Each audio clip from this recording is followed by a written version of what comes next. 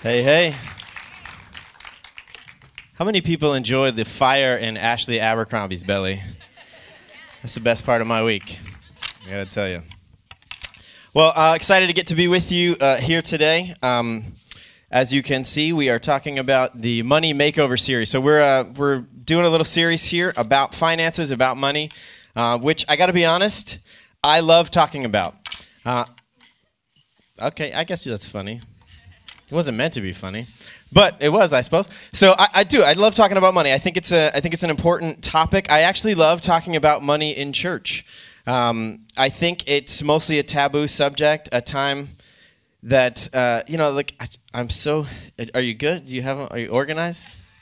I have all my notes here. Okay, I wish the table were bigger. I could spread out. This was a very intense little puzzle happening up here. It was great. But I love the fact that we're okay to talk about taboo subjects, right? You're not supposed to talk about money, but I like talking about money. To be honest, it has the tightest grip on me more than almost anything else, and I think a lot of us are that way. So nothing in my life has taught me more about my faith, about my trust, about what I value than my relationship with money. And so, it's caused me a lot of ups and downs in life. And, there's, my dad likes to say, I've lived without money and I've lived with money. It's better with. So I tend to agree that, so what we're talking about is what do we do with our relationship? What do we do with money? Because I feel like a lot of times, myself included, financial things can be a little bit difficult, a little bit complicated, confusing. Perhaps there's a little bit of fear involved or some kind of complication. Maybe, you're old enough like me to go like, I should have this figured out by now. So you get to a certain point where things are a little too complicated. And so you feel like since you just haven't figured it out, it's easier to just hide or stick your head in the sand and just kind of avoid it. The thing that why I like to talk about money is because I believe everybody has what it takes inside of them to make moves in the right direction, to get traction, to change the trajectory of their lives when it comes to how they handle finances. Perhaps not easy, but simple. There are some things that we can do, that we can learn to unlock something. And maybe you're like me, look, none of us has a lack of information, right? We all have enough access to information. We just don't do it sometimes. So maybe you're like me. You've sat in enough things, heard enough things a million times, but maybe today will be the time that will unlock some small piece that's going to change something for you. So that's why I like to talk about it, because every opportunity is an opportunity for change and for shift. And so we're in a... Do you want to say something? Please, okay. Go ahead. I'm just going to take over. Please. Okay. I already did take over, apparently. So we're in this 3-week series, right? We talked last week a little bit about generosity. Danielle was kind of unlocking our kind of relationship with the idea of generosity. Today we're going to be talking about wisdom, like wise living with our finances. What does wisdom look like that builds the financial house that we have? And then next week, we're going to be talking about some mindsets and mentalities. Paul's going to be here. He'll be downtown as well, so everybody's going to get him. So he'll be talking about some mindsets and stuff. An interesting kind of take on a passage that most of us are super familiar with, so I think you're going to want to hear that. So one of the things today, we're talking wisdom. So I love to talk about this because my personal story, I've got a lot of kind of relationship with dealing with my finances. Like I said, a lot of ups and downs. And so our personal story is we've spent a lot of time kind of wrestling with this and learning how to live this way. We've been out of debt for 10 years, which was a long, slow grind to get there. So we'll talk about all of our foolish things that we've done in the past.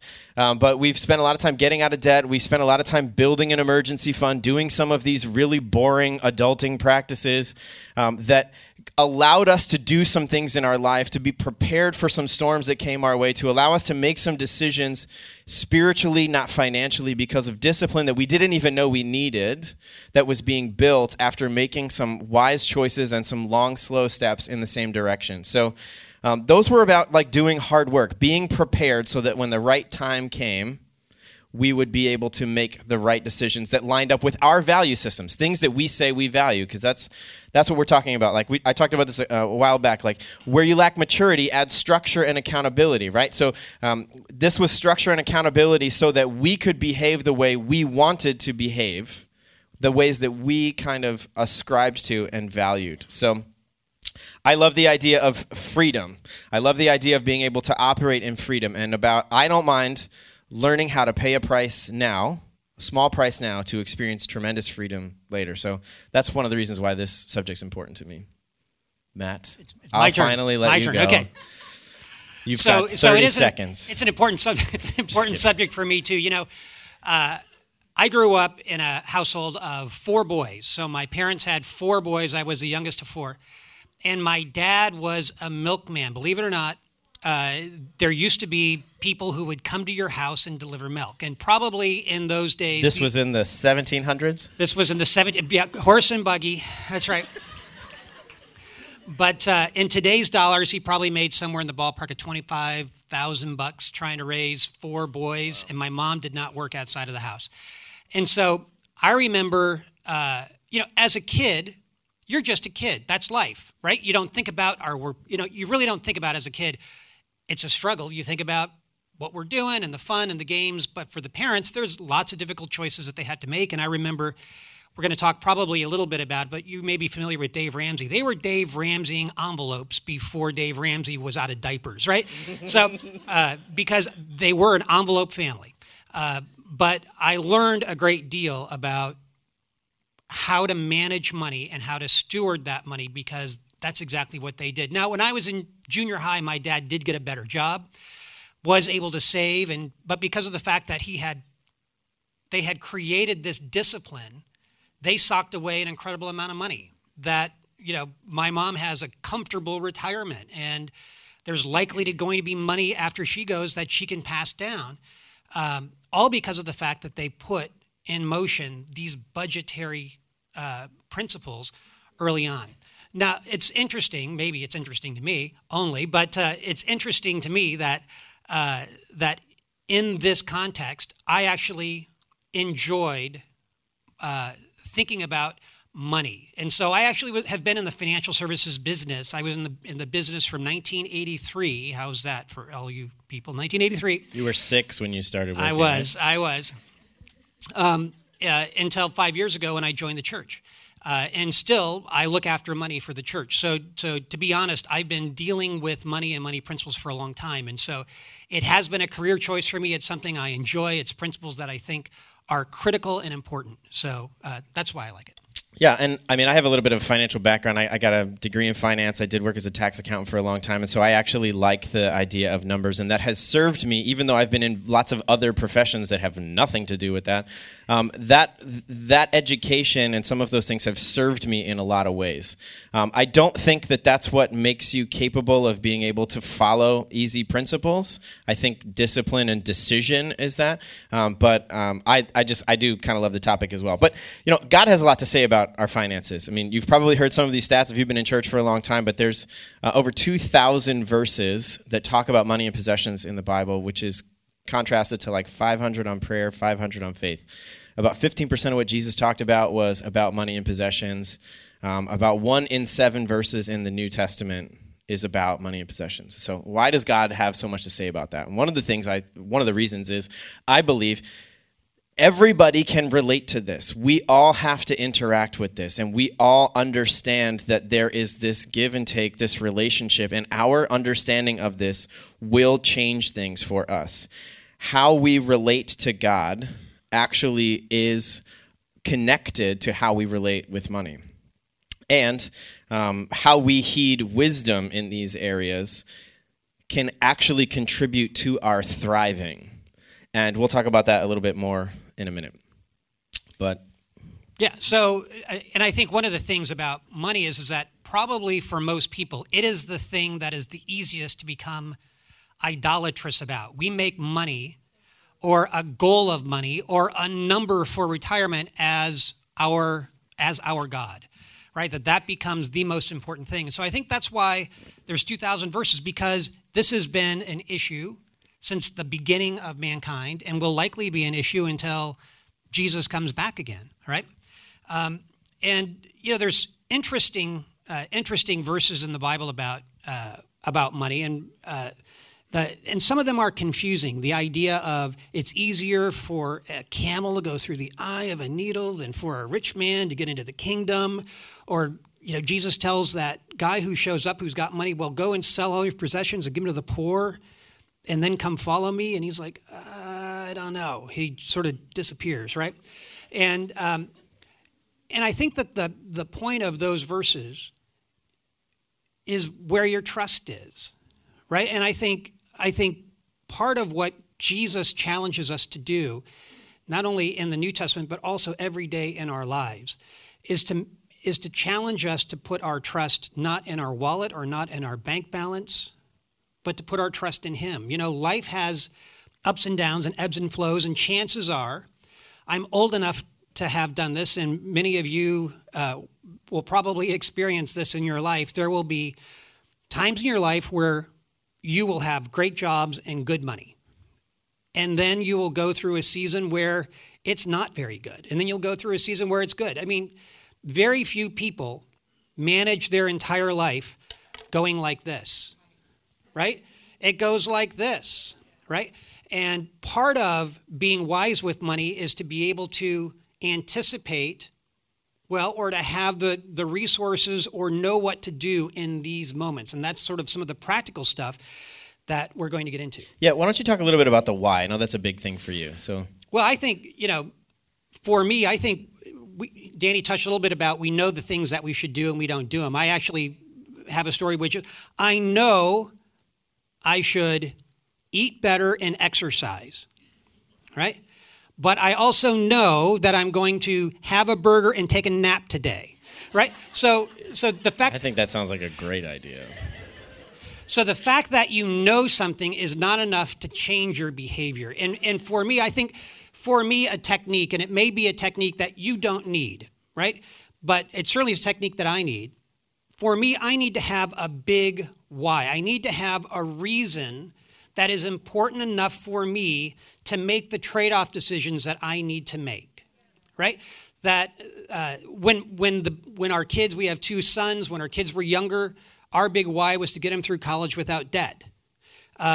We wonder that now, but now that they're out of college, it's like, was that the right thing? But that was our big why. And but it changed where we lived, and it changed what vacations we took, and it changed other things that were important for us to make sure that we could put money toward that. So for me, I think it's always important for me to have an understanding, to have a motivation, something that's so big that is going to get me to think about whether I'm going to do this or that, how I'm going to make those choices. And certainly here in New York, we think about what apartment we're going to live in or what neighborhood we're going to live in, and how stretched we get in doing those things.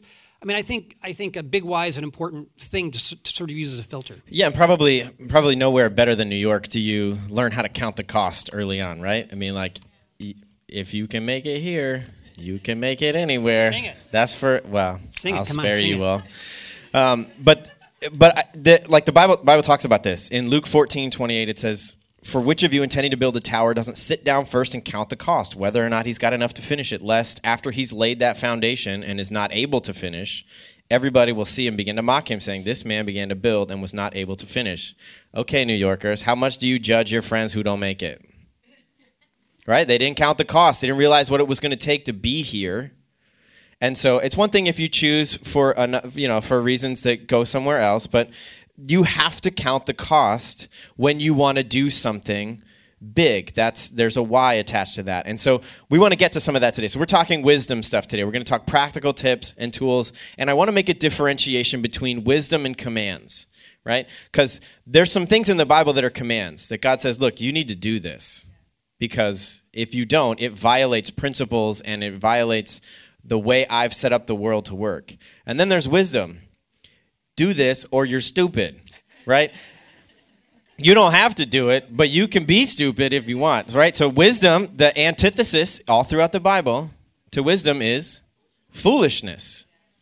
That's just what it is. So, for example, if you were training for a marathon, no one would think it was foolish of you to be doing the discipline of training, of learning how to run, of getting your body prepared to be able to take on that challenge when the time was coming. So it would not be against the rules to put on a backpack of bricks and run that race. But if your goal was to do so with the least amount of bodily harm and the fastest time, that would be very foolish to do. So wisdom says, don't do that. And so that's what we're going to be talking about. Like, I was thinking about this. Sorry, guys, this isn't in there. But Proverbs 3:21-24 says, my son, don't lose sight of these. Keep sound wisdom and discretion, and they will be life for your soul and adornment for your neck. Then you will walk on your way securely, and your foot will not stumble. If you lie down, you will not be afraid. When you lie down, your sleep will be sweet. That is what is available to you if you take wisdom seriously and act according to wise principles. So here's another one. Proverbs 15:22 says, plans fail for lack of counsel, but with many advisors, they succeed. So that's what we're here to do today. There's a little bit of counsel.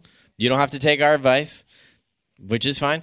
But this is going to be some wisdom that could potentially change some things for you, could shift some things for you, and that's what we want to get to. So we're going to talk some practical things, probably subjects that you're all familiar with. We're going to start out with debt, which is a fun one. So, Matt, you speak for God, right? So here's your first question. Is having debt a sin? Next question. No. So first off, let me say, no shame in the room. God's grace is enough to cover all of this, all right? So the answer to is debt a sin? Technically, debt is not a sin. Not even technically. Debt is not a sin. It's a symptom, right? Now, there are reasons. I think there are strategically good reasons to take on debt, right? If you're going to buy a house or buy an apartment or some other major thing like I'm going through college and I need to take on debt in order to do that, we could have a discussion about what college and given what you want to do and whether that's a good trade-off or not for that college and all that other stuff. But generally speaking, strategic debt like that is something that if you enter into it eyes wide open and understand what the ramifications are on the other end, then I think it could be good. I mean, obviously you wouldn't want to buy an apartment that the monthly mortgage plus the taxes plus the maintenance fee is going to exceed what it is that you're paying today to a point where you can't afford food. That would be dumb, right? But people do that all the time, But then there's non-strategic debt, lifestyle debt, accidental debt, inadvertent debt, right?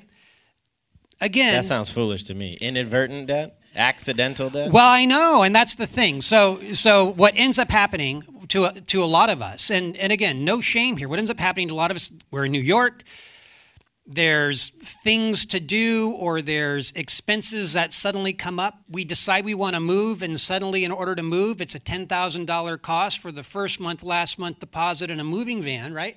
It's like, okay, well, I'm making this move to save $500 is going to cost a month, but it's going to cost me $10,000 to do that. Let's try to figure this out, right?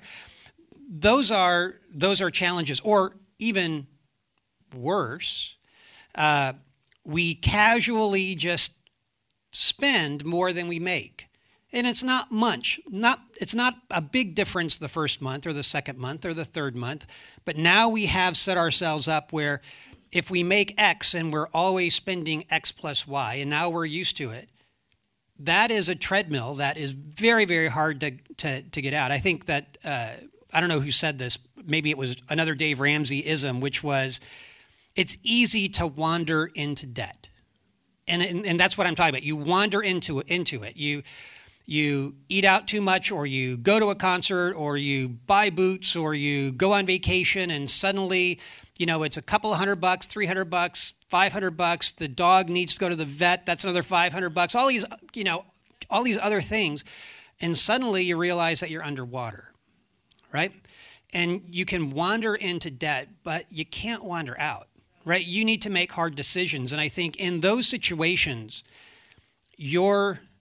obviously you're not going to change your tithing pattern, but you are going to change other things about how you spend money to get yourselves out of that debt. That is the smartest, best thing that you can do when you enter into that, is to figure out how you're going to get yourself out of it. Because credit card debt, unless you're going to a loan shark, there's no more expensive debt that you can have. And eliminating that is the best thing you can do. Yeah, I mean, that was kind of our story. We wandered into a little bit of debt early on. And some of it was, the kind of decisions that you feel like you have to make. Like, I mean, I remember, sorry, I didn't talk to you about airing this. You heard it here first, guys. Get your Instagram stories out. That's right. So when we first got married, Danielle was a professional ballroom dancer and traveling around the world and around the country.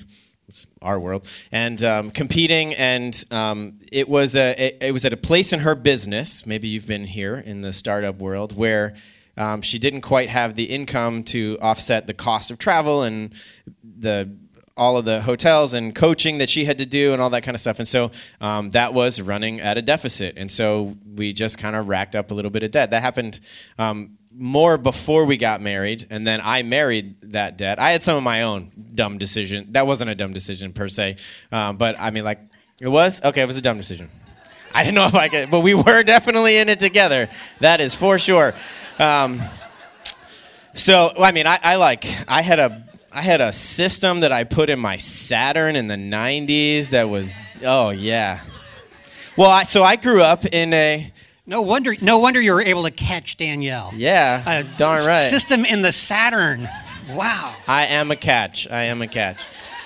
So I grew up in it doesn't matter how much it costs, it matters how much it costs a month world, right? So I didn't think about, I wasn't counting the overall cost. I was just counting, like, what's this going to make my bottom line for my month do? And so that changed some things for me. But there is a verse in the Bible, again, wisdom thing, from Proverbs. It says, 22:7, the rich rule over the poor and the borrower is slave to the lender.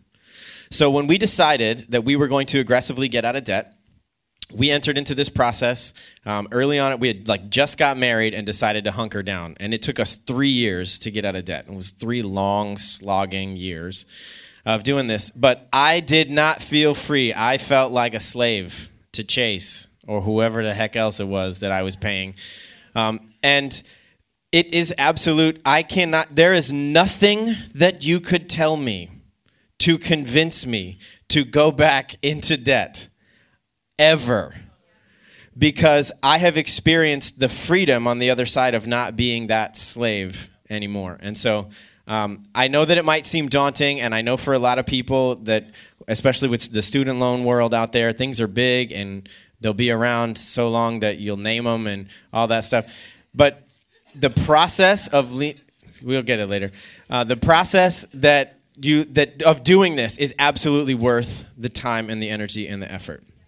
So I'm going to talk about, we're going to talk about the B word in church now, budgets.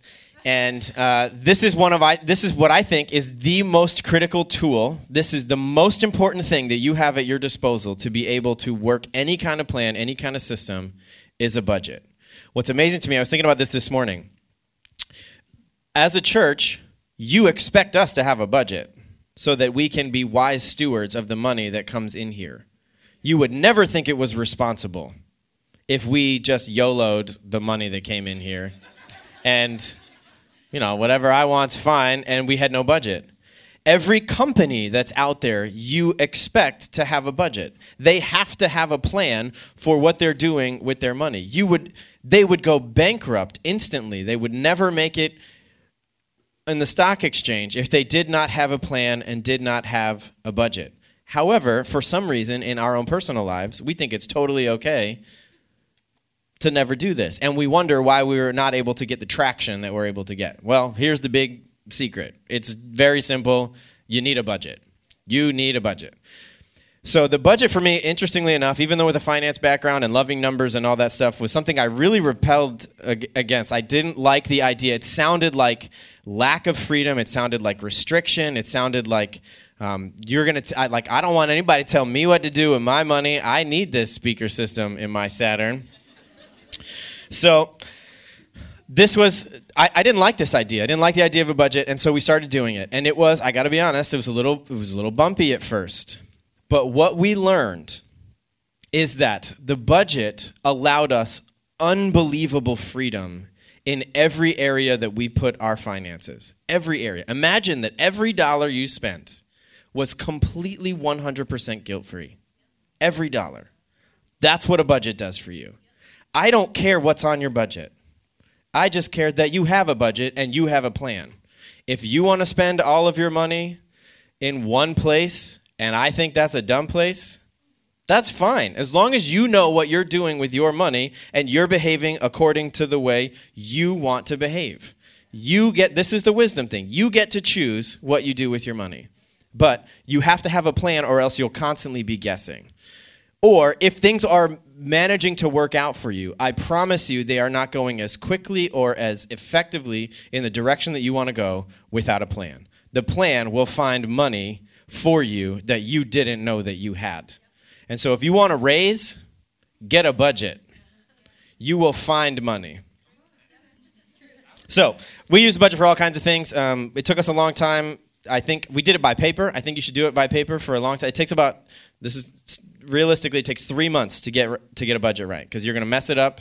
It's going to be hard. You're going to screw it up a lot, and as you screw it up, you're going to say this doesn't work. I'm failing, and it's going to just discourage you. So you need to stick with it. 3 months. If you go on the Dave Ramsey website, you can just search Dave Ramsey budget forms, and you'll find all kinds of paper forms that'll list out all the ideas that you never thought to think of. It'll have things like mortgage and lawn care on it, so just delete those because we don't live in a place like that. But it'll have most of the things that you need on there. Right? So get a plan and start working through those things. And then think through all of the other things in your life. We use something often called sinking funds, which is an idea like, hey, I want to buy a couch. Let's say for the sake of argument, it's $500. I want to buy it in a year. And so I save $500 divided by 12 months per month. Let's say it's $600. So it's easier math. $50 a month. Matt's over here. 50. Yeah, never mind. Okay, so $600. Whatever, it doesn't matter. So $50 a month, and then at the end of the year, you've got $600. You use the money. We are old school, like your folks. They'd be proud. We're envelope people. So I actually put cash in envelopes. I put money away every month, and I need the toddler rules of the envelopes to say, like, if there's money in there, you can spend it. If there isn't, you can't. Right? So that's what the envelopes do for me. So and I have to make decisions. I don't walk around with a bunch of cash in my pocket. I choose beforehand that we're going to go spend money. So I look in the envelope, I find it, I take the money, I go to the store, I buy some stuff. So I can be a little bit more intentional because we have a certain way we want to live, and that's worked for us. And we've gotten very comfortable with that. What it's done for us is that as we have hit various things, like you said, job changes, sometimes it's up, sometimes it's down. Statistically speaking, everybody has a major financial event in their life every 10 years. That's fun. So if you haven't yet, buckle up.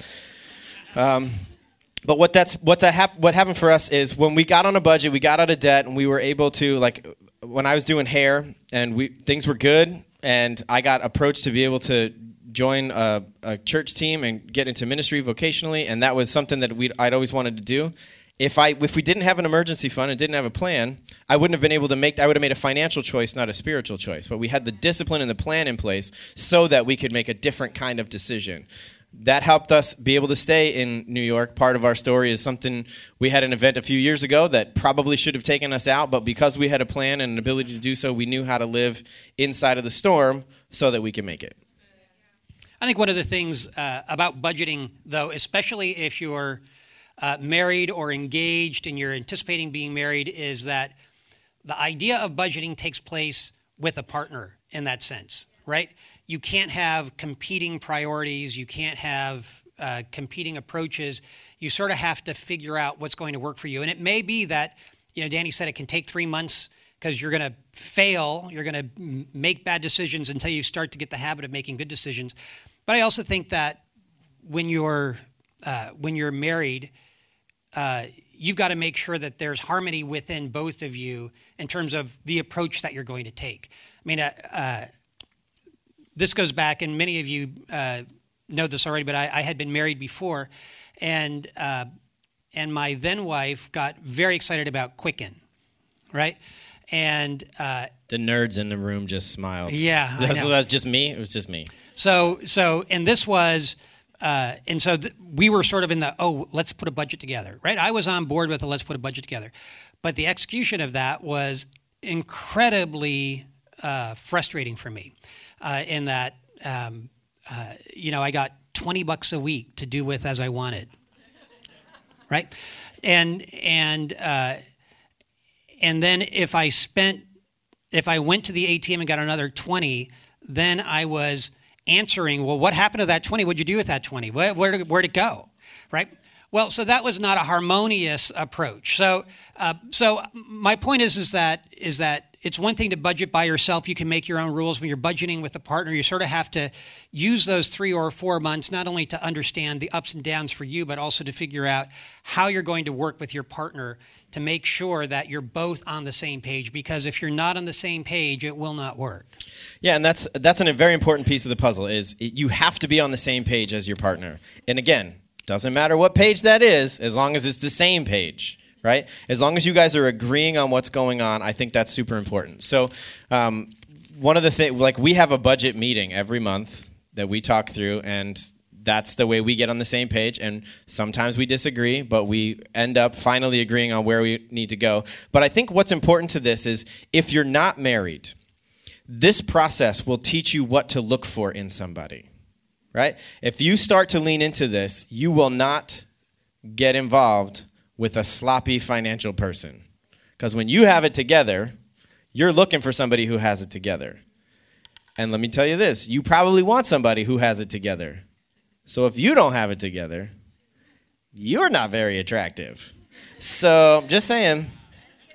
So, like Andy Stanley has this phrase he uses, he says, are you who the person you're looking for is looking for? Right? So in the terms of your finances, are you the person... Whatever I just said. I got it right once. Can't try it twice. All right. Well, okay. So let's talk savings and investing for a minute. What does God have to say about that, Matt? You speak for him, right? Yeah, do it. So do it. Right. Do it. Well, so there's a great example that we know from the Bible where you've got the ruler who's going to go away and he gives 5 talents or 5 X dollars, whatever a talent was back then, but thousands of dollars, 5 to one, 3 to another, and 1 to another. And the guy who got 5 ended up with 10. The guy who got 3 ended up with 6. And the guy who had 1 went and buried it and ended up with 1. And the common is, first guy, way to go. Second guy, way to go. Third guy, you screwed it up, right? So there is a thing about growth. Even if you go back to Adam and Eve in the phrase be fruitful and multiply, if you think about that, we think about it in terms of families, in terms of having babies. But honestly, if you're going to grow a family, you need to grow the resources. And so I think that the command of God even back then had to do with stewarding and growing the resources that you have available to you so that you could afford to be multiplying. So I think God clearly is a God of growth. And let me say this. I think that he's also a God of ambition. Right? I want you to hear this, because I think in Christian, I think in Christian circles, oftentimes we think that ambition is a bad word, but ambition is a great word, right? Obviously, you can't have ambition. You don't want to do things that conflict with God, but frankly, there's so much that God has for us. He has plans and dreams for us that are far beyond what we can imagine, and so with that in mind, we should be imagining great things and planning for great things for us. So ambition is a great thing. I don't know how we got into that as it pertains to savings. Oh, I know. You're driving this bus, buddy. I know. Thank you. I know. But ambition should be phrased and worded and thought about in the things that you want to do, as opposed to the dollars you want to have. Right? I think as you think about saving and investing, the target should never be, I want to save $5 million or $1 million or $10 million. That's the wrong target. That puts money squarely in the center of who you are and what you're working for, right? You want what you're going to do with it to be the thing that you're working toward. And part of the reason is look, we all have a calling on our lives. At least one, right? We all have things God has for us. And if you say, well, I'm not going to do that thing I want to, I want to save money and I want to retire to be able to do something else. Well, then you're never going to enjoy what you're doing until you reach that point. But that's not what calling's about. Calling is about acting on it not only in the future, but acting on it today all the way along, right? And so as I think about, and part of my history is working in places like Schwab and Fidelity. It was part of my job to make the language around this be find the dollar, that's your target, and then figure out what you need to make that. And as I think about how, frankly, I misdirected a lot of people in terms of making that dollar amount be the thing that they're working toward. It left people, frankly, if you were thinking about what dollar I need, you'll make decisions that are very different than what it is that I'm called to do. Right? You'd stay in terrible jobs and terrible environments. You'd make poor decisions about this and that because you've got your focus in the wrong spot. And you think that you're rightly delaying acting on that calling until this future point. Right? So as you're saving and investing, think about what you want to do with it.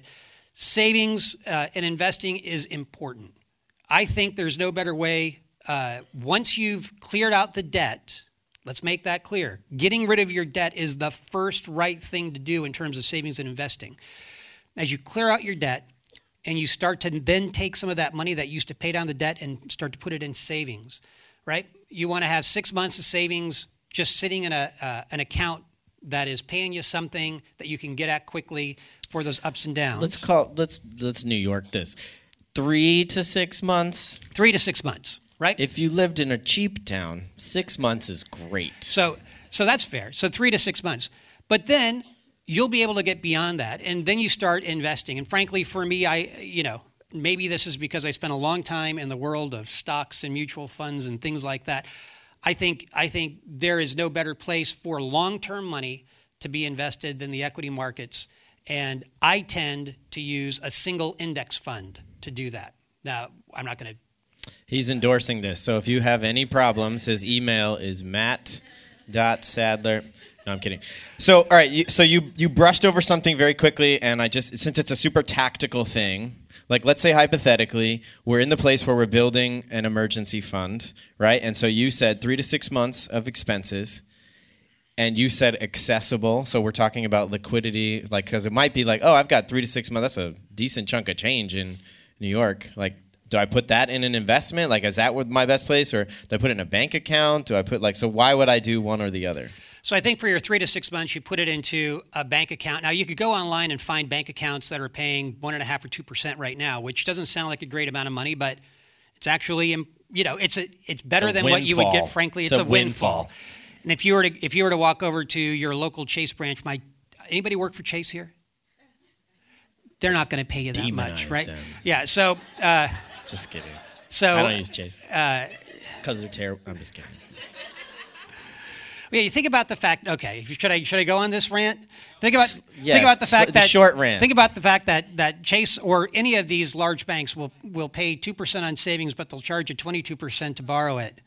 It's like, no wonder they make a lot of money. Anyway, they own the biggest buildings around. They do, But there are savings accounts that you can research online to find better rates and put it there, and it still is accessible to you. And I say accessible, you need to be able to get your hands on it within a few days' notice, not I wanted Jamba Juice and I ran out of cash, right? Not that kind of money. Jamba Juice. If you need to dip into savings for Jamba Juice, we're having a different conversation. Back to the foolish thing. But why would you not want it in the market? Well, because the market goes up and down, right? So it is, right now the market's very hot. Now the market could continue to be very hot for the next 6 years, right? You never know. But it's also it would not surprise me if the market goes down 10% from where it is. Well, so if you are putting 3 to 6 months of savings in there, let's say you're putting in $15,000, or you put in $15,000, and suddenly the market goes down 10 or 12 or 15%, you look at that and you go, holy moly, I just lost $2,000. Well, that's going to make you feel uncomfortable. My parents, I remember when they first bought their first stock. Believe it or not, it was an old Mexican chain restaurant called Chi-Chi's. All right. Any fans? Okay. All the stocks out there. So Chi-Chis. This that's their first choice. That's right. That was their first choice. So this, we like Mexican food. So this was before they had put aside money, 3 to 6 months of expenses. So this was real money to them. They put money into that, and you know what happened? Chi-Chi died? Chi-Chi died, right? Chi-Chi went down. And they couldn't sleep, right? They couldn't, it tore them up, and they finally ended up taking, now it wasn't huge money. It was probably they probably lost $500 on it, which back then was a lot of money, and to them it was a whole lot of money. But it tore them up, the fact that they had that exposure in the market on money that they were counting on. So that's why you need, before you start investing in the market, if you have 3 to 6 months of cushion there, then you have the ability to ride the market's ups and downs, right? Because the markets will go up, they will go down. Over the long term, obviously the objective or the goal is that it's going to go like this, and this is what we've seen, and I'm not making any promises about the future, of course, but this is what we've seen, but it goes like this on the way to it. But you've got to be able to withstand that, which is where that emergency fund comes in handy. Right. Okay, so back to the idea of what you were talking about for calling. I think this is super important. So, right, when we're talking about investing, it's easy to get lost in the weeds. But here's the big picture is, imagine if your mind was not preoccupied with financial things and you could have clarity with what you were putting your hand to. That's why you do this. That's why you put the plan in place. That's why you get out of debt, so you're not focused on that. That's why you put the emergency fund in place, so that you're not worried about a storm because you're prepared for the storm. That's why you save for the future, so that you don't have to worry about the future. So it's about being present, and it's about being able to bring your full self to the table for whatever it is that God's calling you to do. And it's hard to do that when we are constantly focused on financial things. I know it's been that way for me. It's easy for me to get wrapped up and caught up in those things. And back to your original point of making sure that it's not a dollar figure thing, or it's not something like we're trying to do this for the wrong reasons. The only way that we do this for the right reasons is if the gospel is at the center of what it is that we're doing. If we are not rooted in understanding God first, then we will make us first decisions, right? And so that's what the gospel does. When we surrender our life to Jesus, we say, we don't have it all figured out. We know that left to our own devices, we make choices to head in the wrong direction. But because of Jesus and his sacrifice for us, we are free to be able to pursue God's things first for our benefit. And that is the root of everything. If we get that single piece right, then we get clarity everywhere else. And we can trust God. We can take him at his word to do wise things instead of foolish things with our money. Can I pray for us? Father, thank you so much for the opportunity that we get to be able to learn from each other, to learn from you, that you give us the freedom to be able to actually make choices, that you actually give us free will to be able to learn these things on our own so that it can root in our hearts and our lives. And God, I pray that we will be people of tremendous wisdom, that we will make decisions that are different than the world so that we can have an impact for your kingdom in our lives, in our families' lives, in the spheres of influence that we find ourselves in. God, let us be wise stewards of what you've placed in our hands. And it's in your name that we pray. Amen. Amen.